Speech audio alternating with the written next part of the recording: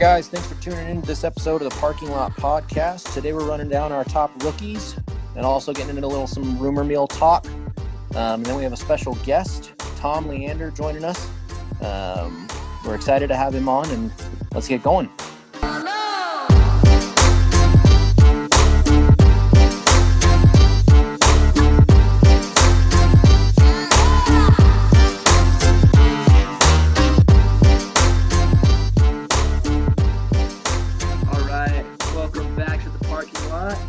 Thanks for hanging out with us. We got myself, Kyle, Austin, and Stuart all on the pod today. Then as Stuart mentioned, we've got Tom Leander, longtime Suns play-by-play guy. He does the halftime and post-game stuff with Tom Chambers. If you're an Arizona native, Phoenix Suns fan, I'm sure you recognize his voice anywhere. It's pretty iconic. So we're really excited to have him on later in this episode. But we wanted to start off talking about some rookies, and I mean, there's a lot to talk about with the last couple games between Tyrese Maxey going off for a depleted Philly team and LaMelo Ball becoming the youngest player to score a triple-double. How do you guys feel about LaMelo? I know there's a lot of he fills the highlight pages every night, and I know there's a little bit of fatigue from all the LaMelo highlights, but I mean, in all seriousness, he's been amazing, right? He's been better than – I was excited for him. He's been better than I thought to this point. So, Austin, what were your thoughts?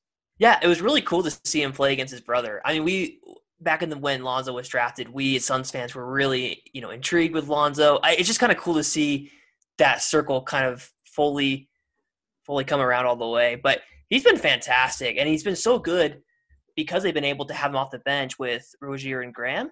They're able to bring him off the bench, and he provides so much energy. He rebounds the ball. He makes plays. He can hit shots. He's kind of just doing a little bit of everything. And look out for the Charlotte Hornets. They won 4 in a row, and they look really good right now. Yeah, they look like they could be a playoff team in the East early on, and be fighting for a spot, if not in the top 6 to 8 range. But yeah, LaMelo's look great. He's super exciting. I mean, we were talking about him going into the draft. He's either going to be boom or bust, right? And so far he hasn't busted. So he's looked great. His basketball IQ is super high, one of the highest I've seen since his brother. Please still come to Phoenix, Lonzo. But the ball stands, Stuart. I'm with you. I'm still on the Lonzo Ball hype train. But no, he's looked great. His shot's a little worrisome to me still, and him on the defensive end is still room for worry. But those are things that can get ironed out over his career. But so far, I'm super impressed. I love what he said in the post game too, where he said he's played a lot of 21 growing up. Yeah, I saw that. I mean, you can really relate to that, right?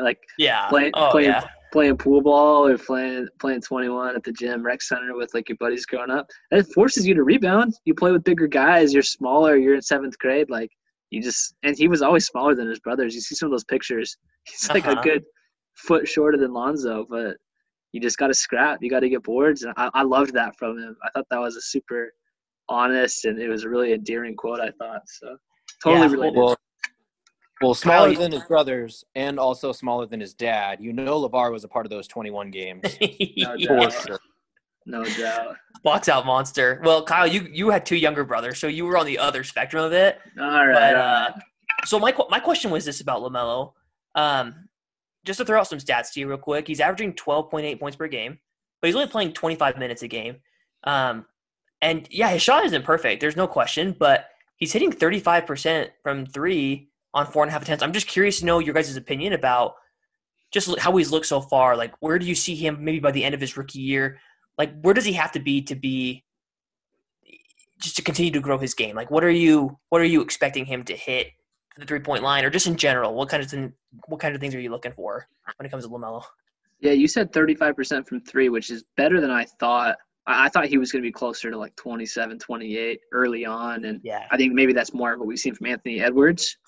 10, 11, 12 games in, which isn't a huge indicator, but I think he's actually shooting the ball better from 3 than I thought he would. It still looks kind of funky. He flings his feet up in kind of like opposite directions sometimes, but looks Yeah. like he's like bouncing on a trampoline. But I mean, they're going in and the rotation looks good. So I think if he just gets more minutes and can up those averages a little bit, if he's closer to like 15, 7, and 8, I think he'd be the front runner for Rookie of the Year at that point for sure.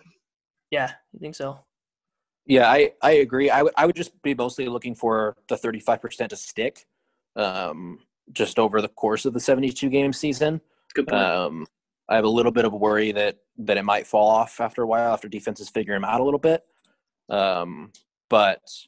But yeah, I'm looking for that to stick. And then on the defensive end, I would like to see him kind of grow into that. And once the game kind of slows down for him a little bit on that end of the floor, because it's already really slow for him on the offensive end.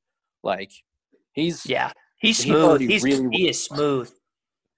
So on the defensive end, it would just be the game slowing down for him, which I have no reason to believe it won't. And then stepping up a little bit on that end. Sure. Yeah, so what other rookies have jumped out at you? I know we mentioned Anthony Edwards for a second. I think I was critical of him, at least early on, coming out of the draft. I thought it would take him a little more time to kind of acclimate to the speed of the game, get his feet wet. But I think in flashes, he's actually looked pretty solid. That three ball still needs a little bit of work, I think, at least consistency. Yeah. He'll take a lot of them. I mean, he's a volume shooter, and so maybe his percentages don't look great, but he definitely looks ready for the league, at least physically, I think. And I don't know. What are your thoughts on Edwards so far? Yeah, it's interesting because I know, Kyle, you had your reservations, and a lot of it really was that you didn't love him as the number one pick. It was more a team trading. Like if Minnesota could trade back to get him at 3 and pick some things up, it would be a home run. It wasn't so much of the prospect as much as maybe the position of this draft. But exactly. I don't know. I think like Edwards is a 6'5" shooting guard. Like this is kind of – I think what we're talking about with LaMelo shooting the ball at 35% is a little bit more special than we would have given it credit for. And I think Anthony Edwards probably shooting 27% is – you can probably chalk that up to a little bit of just 10 games so far. And so I'm not so worried about that. Like a shooting guard who's going to have a lot of shot volume and he's going to be relied on to score the ball a lot. I think you're going to see some poor percentages. It's just him trying to find a way to – I think we just mentioned this with LaMelo. He's so slow offensively and he's so smooth. And with Edwards, it's a little bit of the opposite. It's like trying to slow the game down enough so that he gets good looks and that the shots he is taking are high percentage. Yeah, I think you got to start asking yourself with Anthony Edwards eventually, and the T-Wolves will. Right now, you're just going to enjoy him being a rookie, putting up numbers, and hope it leads to wins. But eventually, you're going to have to ask yourself, is he Dwayne Wade or is he Andrew Wiggins? Yeah, great question. And that'll come over time. You'll start to see tendencies and start to see those percentages if they go up or stay at around 27. But that's what I'm looking for with him. Is he a guy that puts up a lot of numbers on some ill-advised shots that doesn't lead to winning like Andrew Wiggins, or is he a guy that can succeed and not without needing a consistent three-point jumper like Dwayne Wade? And I think that's the question the T-Wolves are going to have to start asking themselves once a couple of years down the line when it comes to max contract time. Yeah, I totally agree. Let me run some other names out at you guys that have played so far, because there's a couple guys that we haven't seen at all yet. Yeah. Onyeka Okongwu we haven't seen. Yeah, which I'm really bummed, man. I love me too. I'm so excited for him. But I think he's coming back. I think he's supposed to play like in the next week, I heard. And so Killian Hayes played a little bit, got hurt. He might be out for a little while. Obi Toppin got hurt. I'm just looking at the top 10. So a lot of these guys, Jalen Smith hasn't played a lot. But I will say Tyrese Maxey, we talked about that one game. I think I loved him. I just loved his mentality, his approach to the game. And you saw when it was center stage and they needed him to take shots and be a volume guy. Like, he really stood up to the challenge, and I thought he looked really good. And I thought Patrick Williams, I was really critical of that pick at 4. And there's a lot to be seen still. Once again, it wasn't as much like the player as the spot, drafting him 4th. Yeah, right. First of all, I think this draft wasn't quite as weak as it was like played out to be 6 months ago. There's a lot of quality players. We talked about Tyrese Halliburton on the last podcast. Like, there's a lot of quality young rookies coming out of this draft. Sure. And so I think Pat Williams has actually looked pretty smooth at this point. 4 was really high. I still think that's pretty high, but I mean, it's not like he's translating to winning as much as maybe Halliburton has for the Kings as he has for the Bulls. But Yeah, pleasantly surprised with Patrick Williams. What about you guys? Any other takeaways from rookies? My guy Sadiq. Ooh, nice. Yeah, talk about Sadiq Bey a little bit, Stuart. Yeah, take a victory lap, dude. This is your guy, and he's been awesome. Yeah, I mean, I think I'm most impressed, although he is shooting like 46% from three. I'm most impressed with him on the defensive side of the ball. He's taken what he was in college, which is something we criticize people on draft night for, saying this guy's a really good collegiate defender. Like that's what we're going to draft him for. And we are like, that's not going to translate necessarily to the NBA. And with Sadiq, It looks like it has. He's really versatile. He's got an NBA body. He can guard 1 through 4 already. We saw it. We watched him do it against the Suns. I don't really want to bring up that game, but yeah, please don't. but no, you're good. He went from guarding Dario Saric to guarding Chris Paul, switching on to Devin Booker. Like, he's long, he's athletic, and I think his overall field goal percentage will just continue to grow once he gets good shots and maybe on a better team. But yeah, he's looked great so far. Yeah, one more guy I want to throw out there. Have you guys had a chance to watch any Precious Achiuwa highlights to this point? I've seen a little bit of Precious, but I've heard, I've been listening to Kevin O'Connor. They are just glowing about Precious. They really like him down there in Miami. Yeah, it kind of seems like a diamond in the rough, just classic Miami pick. I give that franchise so much credit for drafting guys. They just know how to pick guys. And I wasn't a huge Precious guy, I guess, early on in my kind of draft evaluation process. But when Miami took him, I automatically in my head think, like, I missed on that guy. He's going to be good because Miami doesn't miss. They always take these studs. The name that popped in my head with him was, do you guys remember Lou Amundsen?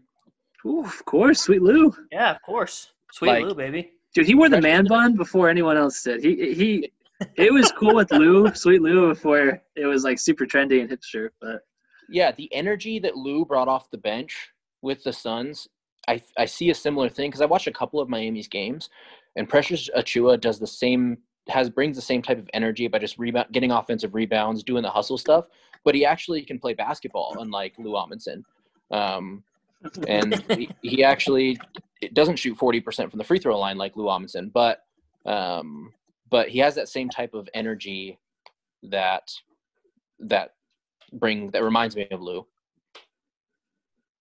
Yeah, he's been really great.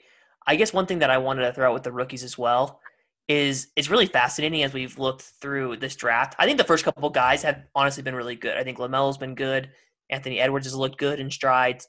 Even James Wiseman has had nice nights with the Warriors. But I think what's fascinating, and we were saying this all along, that there were going to be guys from pick 14 to 28, that second part of the first round, that were going to be really good players. And if your general manager was able to identify them and to get them in the right spot, you were going to be better off for it. Like you're seeing it with Peyton Pritchard in Boston. He's played a huge role without Kemba Walker there. Like, I was concerned with Boston to start the year because I was like, yeah, I like Teague, but what's there after? And Pritchard stepped in and has been fantastic. And Tyrese Maxey, when he needed to play well, stepped in. Precious Achiuwa. There's a lot of guys in this like late part of the draft that are going to be around the NBA for a long time. Yeah, I agree. And someone else I wanted to mention is Desmond Bane, playing for Memphis. I think he was picked 30th overall, I want to say, that last pick of the first round, shooting 47.5% from three to this point in the season. And it doesn't seem like a fluke. That's who this guy was coming in to the draft at TCU. I was watching a Memphis game the other night on League Pass, and I saw that he had made a minimum of 2 threes in every game he had played to that point, which was a couple days ago. But just wildly impressive. That's a guy that came in rock solid, right, hit the ground running, and I think Memphis got a good one. They knew what they were getting in him, and that's an elite three-point shooter. But I think he's got a lot of Eric Gordon in his game. I think he's going to be a good player for a long time to come. But we'll definitely talk more about rookies going forward. It's always fun to talk about that rookie class and that rookie ladder, and kind of evaluate that rookie of the year race as we go along. So there'll definitely be a lot more rookie talk going forward. But I wanted to introduce a new segment that we're calling the weight room. And we want to look at guys that really put in the work during the off season, hit the weight room hard, and that's translated, into positive on-court results. And so wanted to look at some of those guys. Some of these guys had a really shortened off season if they played in the bubble, especially in the playoffs, a couple months. So really a short turnaround time for some of these guys. Some of these guys had a much longer, the Atlantas and the Washingtons had a much longer off season. But either way, we wanted to focus on some of those guys. But I got a quick aside, a quick story. I know Austin mentioned that I have two younger brothers, and he's totally right. So they were always smaller than me, and I could kind of boy them around a little bit playing basketball. But I feel like I got I got physically dominated playing pool ball growing up. This guy Nick Lewis, he had 85 to 100 pounds on me, ripped the rim down, dunk on my head, just humiliating stuff. So I remember leaving the pool one day. I think I went straight to GNC. I bought creatine for the first time. Really motivated me to hit the gym. I don't know if this is healthy motivation, but I feel like I kind of understand where some of these guys are coming from. But a guy I wanted to highlight is Washington's Rui Hachimura.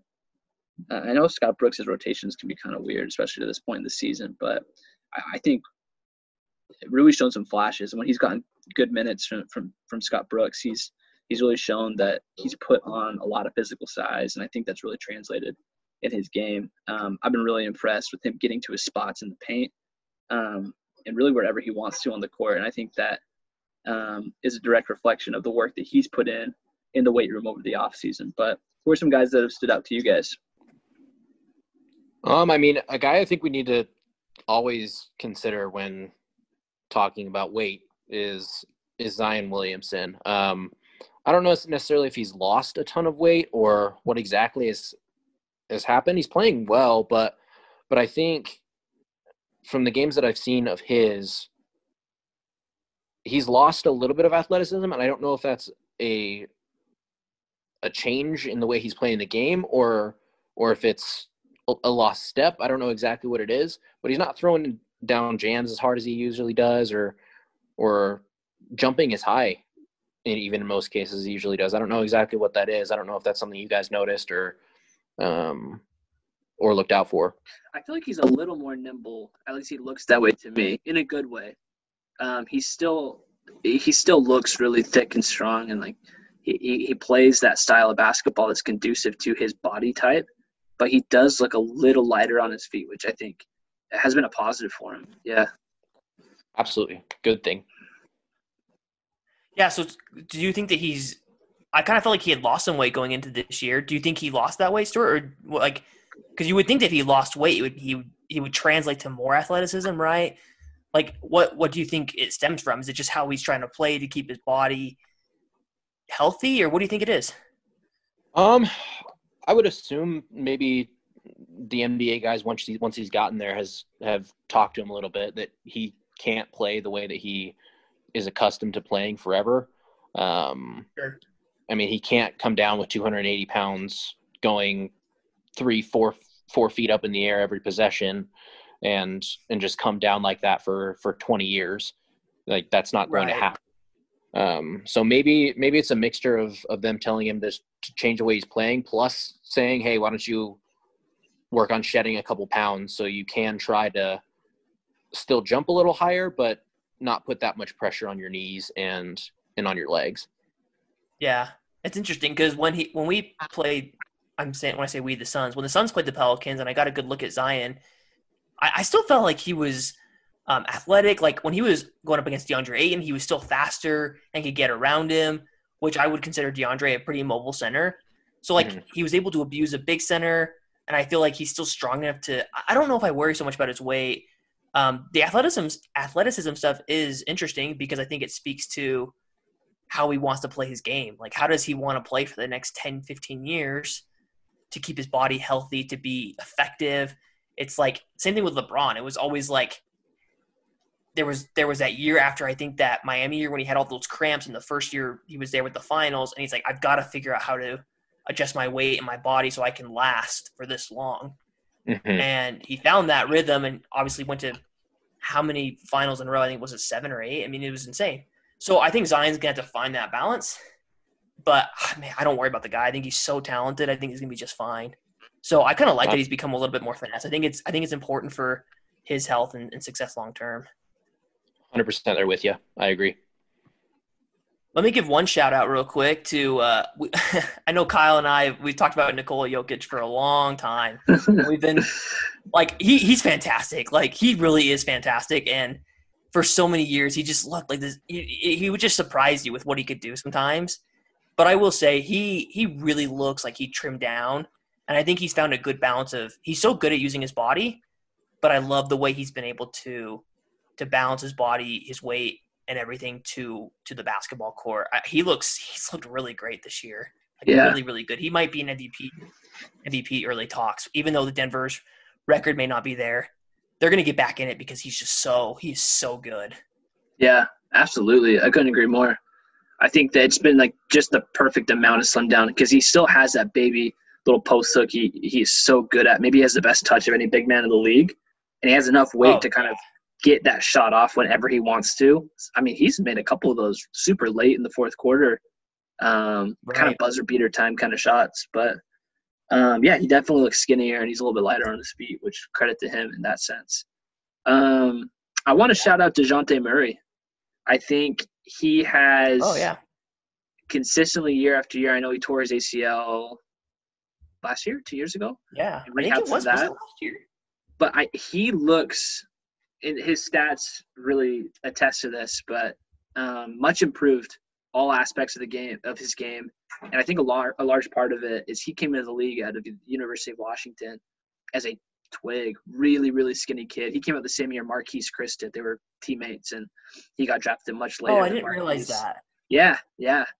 And he has definitely put on enough weight. Like he's still long and nimble, and he's always been a good rebounder because of his length, but he has a little more size, and I feel like he can get to his spots more in the paint and off the dribble, and I think it's made a huge difference for his game. So shout out him. I think he's really, really put the work in, not just rehabbing his upper body or his lower body after his ACL tear, but really, really working on his upper body and putting on some strength there. So he's been hitting the weight room for sure. Yeah. So DeJounte Murray, I'm just looking at his numbers right now. He's a huge he does not get talked about enough when you look at San Antonio's success. We're always going to talk about DeRozan. We'll always talk about Aldridge. And DeJounte Murray's been really good. I haven't watched a ton of San Antonio. I did watch one game. I can't remember who they were playing. It was like one of the first games of the year. But he's averaging 16 right now, 7 boards and 5 assists. He's one of those guys where he just does it all. He's a solid defender. He's 24 years old, and he's one of those players where you wonder if he went to a different organization. Like, does he make it? Like, does he make it as successful after an ACL injury? Like, does he make it the way he's making it? Like, San Antonio there's a reason why they won't be out of the playoffs very long. They'll continue to find players who will always play well. They'll always draft well. And as long as Popovich is around, he'll get the most out of them. Yeah, totally agree. All right, let's transition to some of the rumor mill. And I am watching a Korean broadcast. Shout out NBA League Pass for having a Korean broadcast of the Portland-Toronto game. I've been big. My wife and I watched this K-drama recently, Startup. If you guys shout out Netflix and Startup, great show. It's really, really good. So I turn on this Korean broadcast, and it's fascinating to listen to him, like, call some of these dunks and transition plays in Korean. But I'm watching Toronto, and they just look like a team. They're actually up right now at halftime, but they look like a team that needs to make a move, right? I don't know who that is. I don't know if they're ready to move on from Pascal Siakam. I know he's had a really disappointing, last season, half season of last year into the first start of this year. But is there a move to be made? I know Baines has not been good for him. Is there a move to be made for Toronto, in your opinion? Yeah, they're in a really interesting spot. Because, I mean, they've come off the last, I don't know how many seasons, 6, 7 years, being really successful playoff teams, winning a championship in there. And if they continue to play like this, they have a very similar roster to they did last year. I mean, they lost Serge and and Marc Gasol as big names, but they got Fred VanVleet back. They've still got Kyle Lowry, Pascal Siakam, OG, and those guys. Norm Powell, I think, is still there. Yeah. He is. So, like, they still have their core intact, but it's just something about this season. So it's really interesting. Do you make a move to try and improve yourself this year to try and make a run because you've been so successful recently? Or do you try to make a move to blow it up because you're not being successful at all this year? Like, they could go for James Harden, I guess. But that is fascinating. That really is fascinating. I just don't know what you have to give up for Harden. That's the problem. Like, I don't know if that makes him better in the end. Yeah. Like, I don't know. They're in a tough spot. Yeah. Well, we got to see Toronto recently, and yeah, that Pascal was great against the Suns. He played fantastic, and he's looked better the last few games. He has. And they really need him. And I think some of the OG Anunoby hype of the playoffs has kind of worn off a little bit. Like, he's a nice player, but he's not doing anything that's going to – he's not coming off the bench and getting you 15 a game, or he's not really doing anything unique, and he's not pushing the envelope. Yeah. The problem is really they don't have a lot of depth. Like, when they take out VanVleet and Lowry, like, they just don't have a lot of creation, and they don't have a lot of offense that can stimulate outside of it. And so when those guys aren't playing well, or when you can lock those guys down to some extent, it's hard for them to continue to score the basketball, and they're not getting a lot of production from Baines and Len and Boucher. Like, they're not getting a lot of backup depth at all, and that's killing them right now. They're not getting a lot of production from Alex Len? Yeah, can you believe it? What? He's a fifth overall pick, man. Whew. They should go get Nerlens Noel and just complete the trifecta. What was that, 2014 draft? I don't even want to think. 2013 draft. It's a terrible draft outside of Giannis. Right. Yeah, just go get them all. One of them's got to be good. Let's talk Hawks and John Collins, because as far as the rumor mill goes, it probably starts and ends with John Collins right now. Just feels like the guy that's most likely to be on the move at the deadline, right? Given the Hawks roster, how much depth they have, especially at the forward and center spot, and they don't want to pay him. It's really clear. They don't want to pay him the money that he thinks that he deserves to get paid. I think everyone could acknowledge that John Collins is a really, really, really good basketball player. But I'm pretty positive that he's not going to be an Atlanta Hawk past the deadline. So what teams need him, could use him, and what do you think a deal would look like? The Phoenix Suns. We really could use a guy like John Collins, man. I would love to trade for John Collins as a Phoenix Suns fan. I am so high on John Collins right now. Just his athleticism, I think, would help. I'm just talking about the Suns now. Like, this specific team, his aggressiveness at the rim. He could still stretch the floor a little bit and knock down the three. He's a decent rebounder. He's a decent defender. I think he gets criticized a lot for his defense just because Atlanta's probably the worst defensive team in the league, outside of the Wizards, which we're recording this on Monday night. We saw they're not the worst defensive team in the league anymore. Anyways, but no, I would love John Collins to be traded to the Phoenix Suns. That is I'm riding that until past the deadline, until it doesn't happen. I had an interesting team name. I'm curious to hear you guys' opinion. I don't know exactly what this team would give up. Same with the Suns. Like, I don't know what the trade looks like. But I wonder if John Collins with Portland would be interesting. Ooh. If Portland was able to find a way to add – because, like, Nurkic is – I was a big fan of Nurkic, like, going into the year. And he hasn't been that same player I feel like he was in the bubble. And I know, like, he came off a major injury and, like, played in the bubble, which was awesome. But – he hasn't. They're big men. Their defense overall hasn't been very good. I know John Collins may not fit the bill perfectly defensively, but just provide that young athleticism next to Damian Lillard, rolling a little bit more of like a Christian Wood type feel, where a lot of rolling to the basket, a lot of screens, pick and pops. He might fit really well with like a Portland roster. Yeah, I agree. I like Portland. I think they're a good fit. Another team that I think would fit really well is Dallas. I think playing alongside Luka as a rim runner. And then when Kristaps comes back, Kristaps will take 7-8 threes a game. He did in the playoffs. And so he loves just to stretch the floor, be a true stretch five. And I think John Collins will shoot the three ball, and he's a good 3-point shooter, but I think he's more apt to rim run, and that I think that fits that Dallas scheme and style perfectly.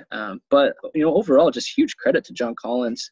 This is just a testament to his game and the work that he's put in, because it just shows the versatility in his game. And I think there's going to be a lot of teams that are, going after him come the trade deadline. But as far as James Harden, got to mention him, but I think we're going to do an individual Harden segment in a podcast coming up. There's a lot to talk about, a lot of speculation, but we'll get into Harden at a different time. Karl Anthony Towns, I wanted to mention here. The poor guy's just had so much happen on and off the court. As many of you know, he lost his mother to COVID, and it's been on the court pretty brutal since they made the playoffs a couple years ago and have nothing to show for it since. I know they brought his buddy D'Angelo Russell in, but he's a guy that I think just could use a change of scenery, and I don't say that selfishly. As a Suns fan, I think there's a lot of teams that would be interested, but he's a guy that I would not be shocked, after the trade deadline is wearing a different uniform, in my opinion. But is there a fit you like? there's a couple. There's definitely – we just talked about Toronto. Can you imagine if Toronto could somehow get the pieces if they were to trade Pascal or something as a centerpiece? Like, they're just hungry for, a good big man. So there's a couple rosters I think that could definitely use him. But, yeah, I don't know. One roster that could definitely use him, and I don't know if it's just because we got Tom Leander coming on, it makes me want to talk about him. But who else could also use a change of scenery? DeAndre Ayton could probably use a change of scenery. And I think that's a nice little match made in heaven. And also, do you know who another one of Karl Anthony Towns' buddies are? Devin Booker is Karl Anthony Towns' buddy. I think that could be a nice little match made in heaven to bring Karl Anthony Towns. And if you want to bring John Collins over too, that'd be fantastic. Build a nice little super team over Just trade for everyone, not to give anything up. Yeah, if the salary cap goes up to $280 million this year, I think we might be able to swing that. But could you imagine Robert Sarver would be like all Suns fans would be like, wow, Robert, you really went all out for this team, and then it's like, I can't pay this, man. I can't afford this. He's like, I'm gonna sell the team. Oh gosh. That's funny. Cat, I just feel bad for the guy. He hasn't played a lot this year already, and I know he had a wrist thing, but he talked about it. He's been very vocal about where he's at mentally and everything. I feel bad for the guy. I do think that in the next year you'll see him get moved. I just can't. The team just still isn't there. He's got to want to start winning, and I think he's going to need a little bit of a shift in terms of just location, and just a fresh start I think would be really good for his career, honestly, overall. Not even talking about just Phoenix in general, but just for him. Yeah, it might be nice just to start. A restart would be really, really nice for him. Watch out for Golden State there. I don't know what they have move-wise. I don't know, they're so far in salary cap problems, but it'd probably have to get done next year or something. But he would be an interesting fit there if somehow they could make that work. That's a really good point, because they drafted Wiseman as a guy to potentially move. It was just who's going to hold the most value. So, sure. Right. What if they're wanting to go for it now and they are willing to move Wiseman? I think it'd be great for Minnesota too. Boston as well, with that trade exception. Good one.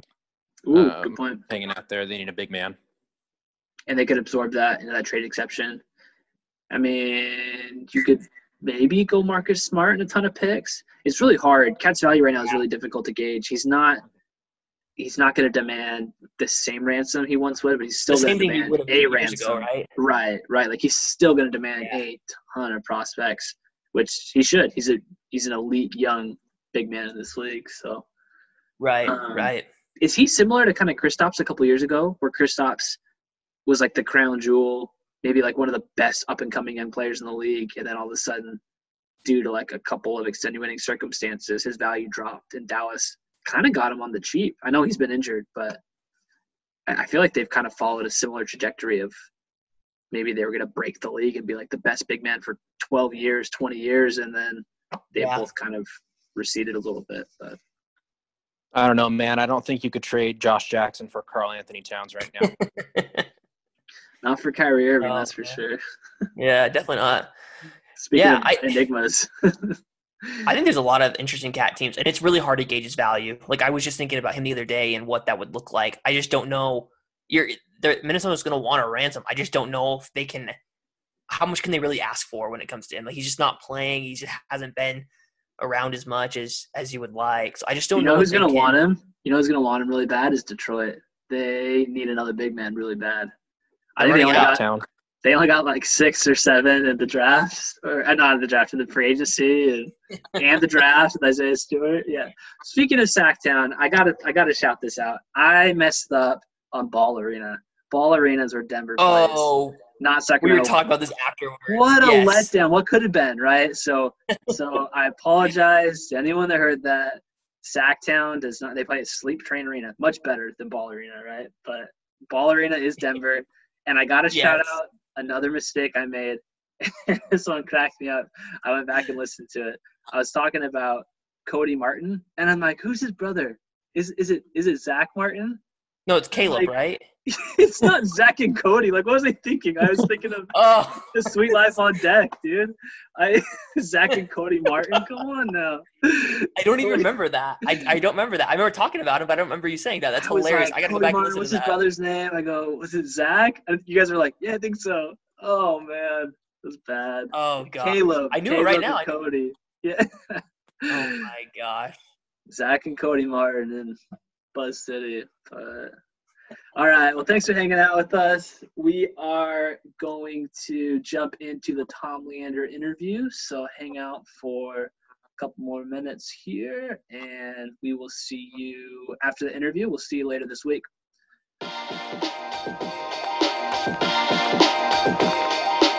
Guys, so we've got this interview with Tom Leander. He was such a great interview, so cool to chat with, and that's exactly what we did a little bit before and after the recording. So we were chatting with him about all things basketball, about life, about the Suns, all sorts of topics. And we wanted to clip a good portion of that conversation in the form of questions. We asked him about 5 questions, kind of in an interview style. And we'll have that clipped and recorded for you guys here in this next segment. So hope you enjoy it. And without further ado, Tom Leander.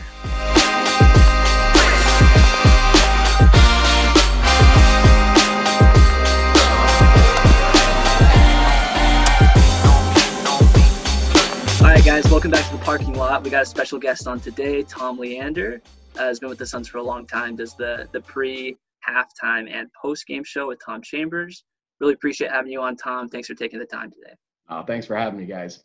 Hey, Tom. So I wanted, kind of in reference to our conversation before about Sean Marion and some of the similarities in his game to Mikal Bridges on this current Suns roster. I wanted to ask about Marion specifically, and whether or not you think that he deserves a spot in the Suns Ring of Honor. Sean definitely has so much value to this franchise, and I really hope he goes into the Ring of Honor soon. He definitely should be in the Basketball Hall of Fame too. I mean, if you look at his numbers, I think if you look at I think they gauge, it's an analytics of the percentage chance of getting in because of the numbers. He is like right there at the top. So unfortunately, these last couple of years for him, you've got guys like Duncan and Kobe and KG and all these guys that are going to be going in. But Sean's going to be in the Basketball Hall of Fame and hopefully in the Suns Ring of Honor too. Couldn't agree more. Appreciate that. Yeah, just another guy who's probably the focal point of this current Suns roster that I want to ask about. It's gotten a lot of heat recently, and we've talked about it on our podcast that this team's going to kind of rise and fall with this guy. And so DeAndre Ayton is a guy who you see so much talent in this guy, but it doesn't feel like he's quite reached how high he can get. So I was kind of wondering from your perspective, we've talked about kind of 2 different avenues that he can go down to kind of get that next step. And that's either fine tuning his aggressiveness and figuring out when he can really, really get aggressive down low, and whether it be slamming it home instead of laying it in, or getting aggressive on putbacks, or developing his shot beyond the arc. and getting a 3-point shot. So I was wondering which of those two avenues you think you would prioritize with DA's game, or if you have something else to kind of help him get that next step. Well, first of all, we should hire you as a Suns broadcaster, because as you pick and choose your words trying to describe DeAndre, that's the life we live on air. Like, how do we say it? Everybody's seeing it, right? Right. We don't want to overly criticize the guy, but we look at his physical skills, and usually I kind of sit back and let EJ and TC say it. But really good job about trying to describe it without being too critical. Forget the 3-point shot. I mean, take that off the board. Nobody wants him shooting threes on this team. We got plenty of 3-point shooters. What he needs to do is more of what Dario Saric does: battle inside, rebound, compete, and then on offense, be a distributor, be a facilitator. I mean, I think the Suns offense runs the best right now when Dario's at the 5, because he'll get the ball and boom, move it. And then he'll go set a screen, and then he'll go crash the offensive glass. If there's one thing DeAndre needs to do, is just watch tape of Dario Saric. The guy's got huge heart and passion. And we're just going to have to wait and see. It can be frustrating at times, watching him. He had a stretch last January in games against the Knicks and I think in Boston, but he had a stretch of 4 or 5 games where, he was just, 2020 guy. So that's what kind of is maddening, because you see that. And also, I hate to rip on him sometimes, because he's a really good, unselfish passer. Like, he'll grab an offensive rebound and boom, kick it out for a 3. I think TC compared him to Boris Diaw. Like, Boris Diaw used to drive us crazy, right? He'd drive into the hoop and he wouldn't finger roll. He'd kick it out for a 3. Like, Boris, you had a layup. So similar to DeAndre, one of the criticisms is, man, go in, barrel in, go dunk it. But he's passing and hitting 3-point shooters. So there is some good with the maddening part of it. And it just, right now, I think it's kind of it's going to be a telling point for him in his career. This is a really good Suns team. They need him. They have veterans.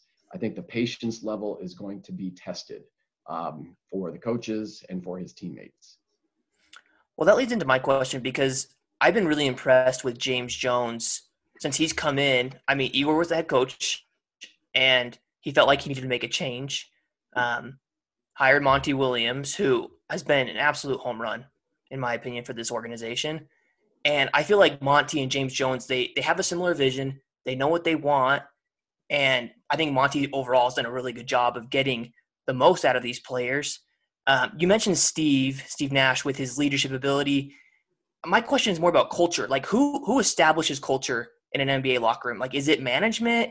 Is it coaching? Or is it just star players who are able to get the most out of their teammates? Like, where does culture, how does that get driven in an NBA locker room? Yeah, that's team by team.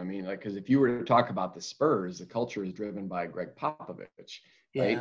If you were talking about the Boston Celtics, when they had Kevin Garnett's the driver of that. When you had Steve Nash with the Suns, Steve was very much the culture builder on that team. So it kind of depends. It depends on the personality of the coach. Maybe the organization. You mentioned James Jones and the tone that they're setting kind of behind the scenes. A lot of times you don't really know how powerful and forceful the general manager is. How much are they in the locker room talking to guys? So usually it depends on the head coach and your star player. So for right now, that's a question that Chris Paul would probably be that culture driver right now in the Suns. He's going to have the loudest voice. Obviously, Devin Booker is the team's best player and superstar, but he's not as much of a vocal presence as Chris Paul is. So, Chris is going to be the guy and all you have to do is watch his body language on the court, and you can take that and multiply it by 100 as to what's going on behind the scenes. So when he's getting in somebody's face, or if he appears frustrated, or if he's upbeat and really rallying the guys, that's what's happening behind the scenes to an even larger degree. So, but James Jones has done a fantastic job of putting the pieces together. I think the previous regime, I'm not even going to name that general manager, but you have to put players that have roles together. You can't have 5 point guards. You can't have 7 wing players. You can't, then they're all fighting for minutes and for time and for shots. I mean, it was so poorly calculated, I think, for so long. And James Jones and Monty Williams, both role guys, right? They were both role players during their playing days. So they understand that you need a guy like E'Twaun Moore, who could easily come in and score 25 points in a game. That guy hasn't gotten a sniff, but they know that he's going to wait in the wings, that he's acceptable. They communicated that with him. Langston Galloway, I mean, we pull our hair out going, holy cow, the guy just scored 9 points in 30 seconds, and then he might not even get back in the second half. But he's cool with it because there's great conversation between Monty and James and these players, because they brought in role guys that said, hey, Langston, when we need some buckets, you're going to come in, and you may not come back in later because we might need more defense or more size or whatever it is. So James has done a spectacular job in really a season and a half of putting the right pieces together. That's awesome. Appreciate that, Tom. Tom, I wanted to ask you about kind of the just success in general. I know you've been a staple in Phoenix, and you've carved out a really successful career in basketball. And you know, outside of that, I've seen on social media, I think your daughter's a nurse, and she's a frontline worker and essential worker throughout this COVID crisis. I'm in healthcare myself. I really respect that. I really appreciate that. So I think there you go. I like that. Courage is awesome. Yeah. So awesome. I think you've had a very successful career in and outside of basketball. And I guess for those listening, how have you come to define success with your profession and your everyday life? Woo, that's a deep one. It comes down to relationships for me. Yeah. I mean, we were talking about one of my favorite guys in the organization, Trent Dutry. That's relationships like that are what I'm all about. Family first. And it's been tough to travel over the years when I was actually on the road with the team and missing birthdays and anniversaries and, all sorts of events. So it was hard on the family, but at the same time, we had a lot of flexibility during the off season. So felt like I could make up for that. So in terms of success, I mean, was able to maintain, strong family life and still have a good relationship with my 3 kids. They still talk to me, so that's good. I mean, there you go. That's a positive. And my wife has always been so supportive of me and carrying the load when I've been gone. And now, we're both working in our different careers. So, but then in terms of, I guess, professional success, I guess I could say longevity has probably been a factor to say, like, I guess I'm doing all right. I mean, they could have kicked me to the curb a long time ago. And I feel like maybe, in the sports scene too, I think fans become comfortable and familiar. I think about TNT with Ernie Johnson and, and Kenny and Charles and Shaq. I mean, it's like you take one of those guys out and the show is totally different. Sure. So it's just like you're so comfortable putting those guys on, and they each have kind of their own personality and role in the broadcast. And to be honest, I've just been really, really fortunate to work with Tom Chambers most of all right now. I mean, if Tom Chambers was not my partner right now, I don't even know who it would be and if anybody would watch. I mean, so I've been really lucky, and we've developed a friendship. It goes back to the relationship. I mean, TC and I, totally different guys, totally different beliefs in many respects.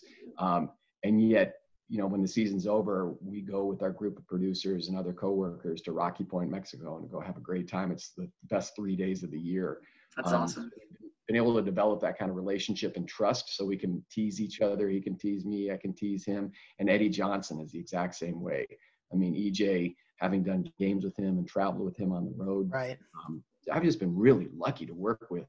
I'll just name those 2, but Ann Myers Drysdale and Scott Williams and Dan Marley, and so I've just been really lucky. I don't, success it could change. I could say something on the air and be blasted on social media, and the Suns would have to let me go next week. You just never know. Success is a very fleeting thing. But I've been lucky to be in this position, to have this job, and to be able to kind of develop a relationship with Suns fans. It's weird to be at a car wash and somebody's like, "Go Suns!" I'm like, "Oh, where's Sean Marion?" I'm like, "Oh, it's not even me." It's like, it's weird. I'm like, because I'm a ball boy. I'm still that kid. Yeah. I'm still 14-year-old ball boy. So when people say something to me about, hey, saw this show, or way to go Suns, or whatever, and get some sort of, recognized for something, I'm like, that's just weird to me, because I'm the guy that's next to Tom Chambers going, I can't believe I work with this guy. And, Steve Nash, like if I see him and we're on first name basis, I'm like, oh my God, I'm so lucky, and Paul Westphal, who just passed away. I mean, I grew up idolizing him. I mean, we all did. Those of us my age grew up imitating his shots, his fadeaway, his turnaround fadeaway jumper, and shooting with our left hand. And years later, he's texting me during shows going, hey, that was a great job. Good job on your play-by-play, or saw you in TC. I'm like, Paul Westphal is texting me. You've got to be kidding me. And the next thing we're playing golf together. And we started playing golf the last couple of years. And his loss was just devastating. That's really been tough. But it just goes back to how blessed I've been. That's awesome. Yeah, it's incredible. Thanks for sharing. I have one more quick hitting question for you, if you don't mind. I wanted to ask you, do you have a favorite player right now in the league outside of the Suns? Is there someone that when they come into town or on the road that you really enjoy watching play? Man, I could jump on that bandwagon of Luka. Yeah. Because he plays with joy. I'm not a Harden fan, so I'm contradicting myself because Luka dominates the ball and dribbles too much. Sure. But he has so much fun out there. So I like guys who enjoy their craft, enjoy entertaining fans, and the way that he smiles and interacts with his teammates. I would probably say Luka is right up there as far as, that kind of allure for me. And he's just a magnet for eyeballs. There's other guys out there, De'Aaron Fox, who just because of his speed. Yeah. And he had a dunk last night that was ridiculous. So I enjoy watching the athleticism of somebody like that.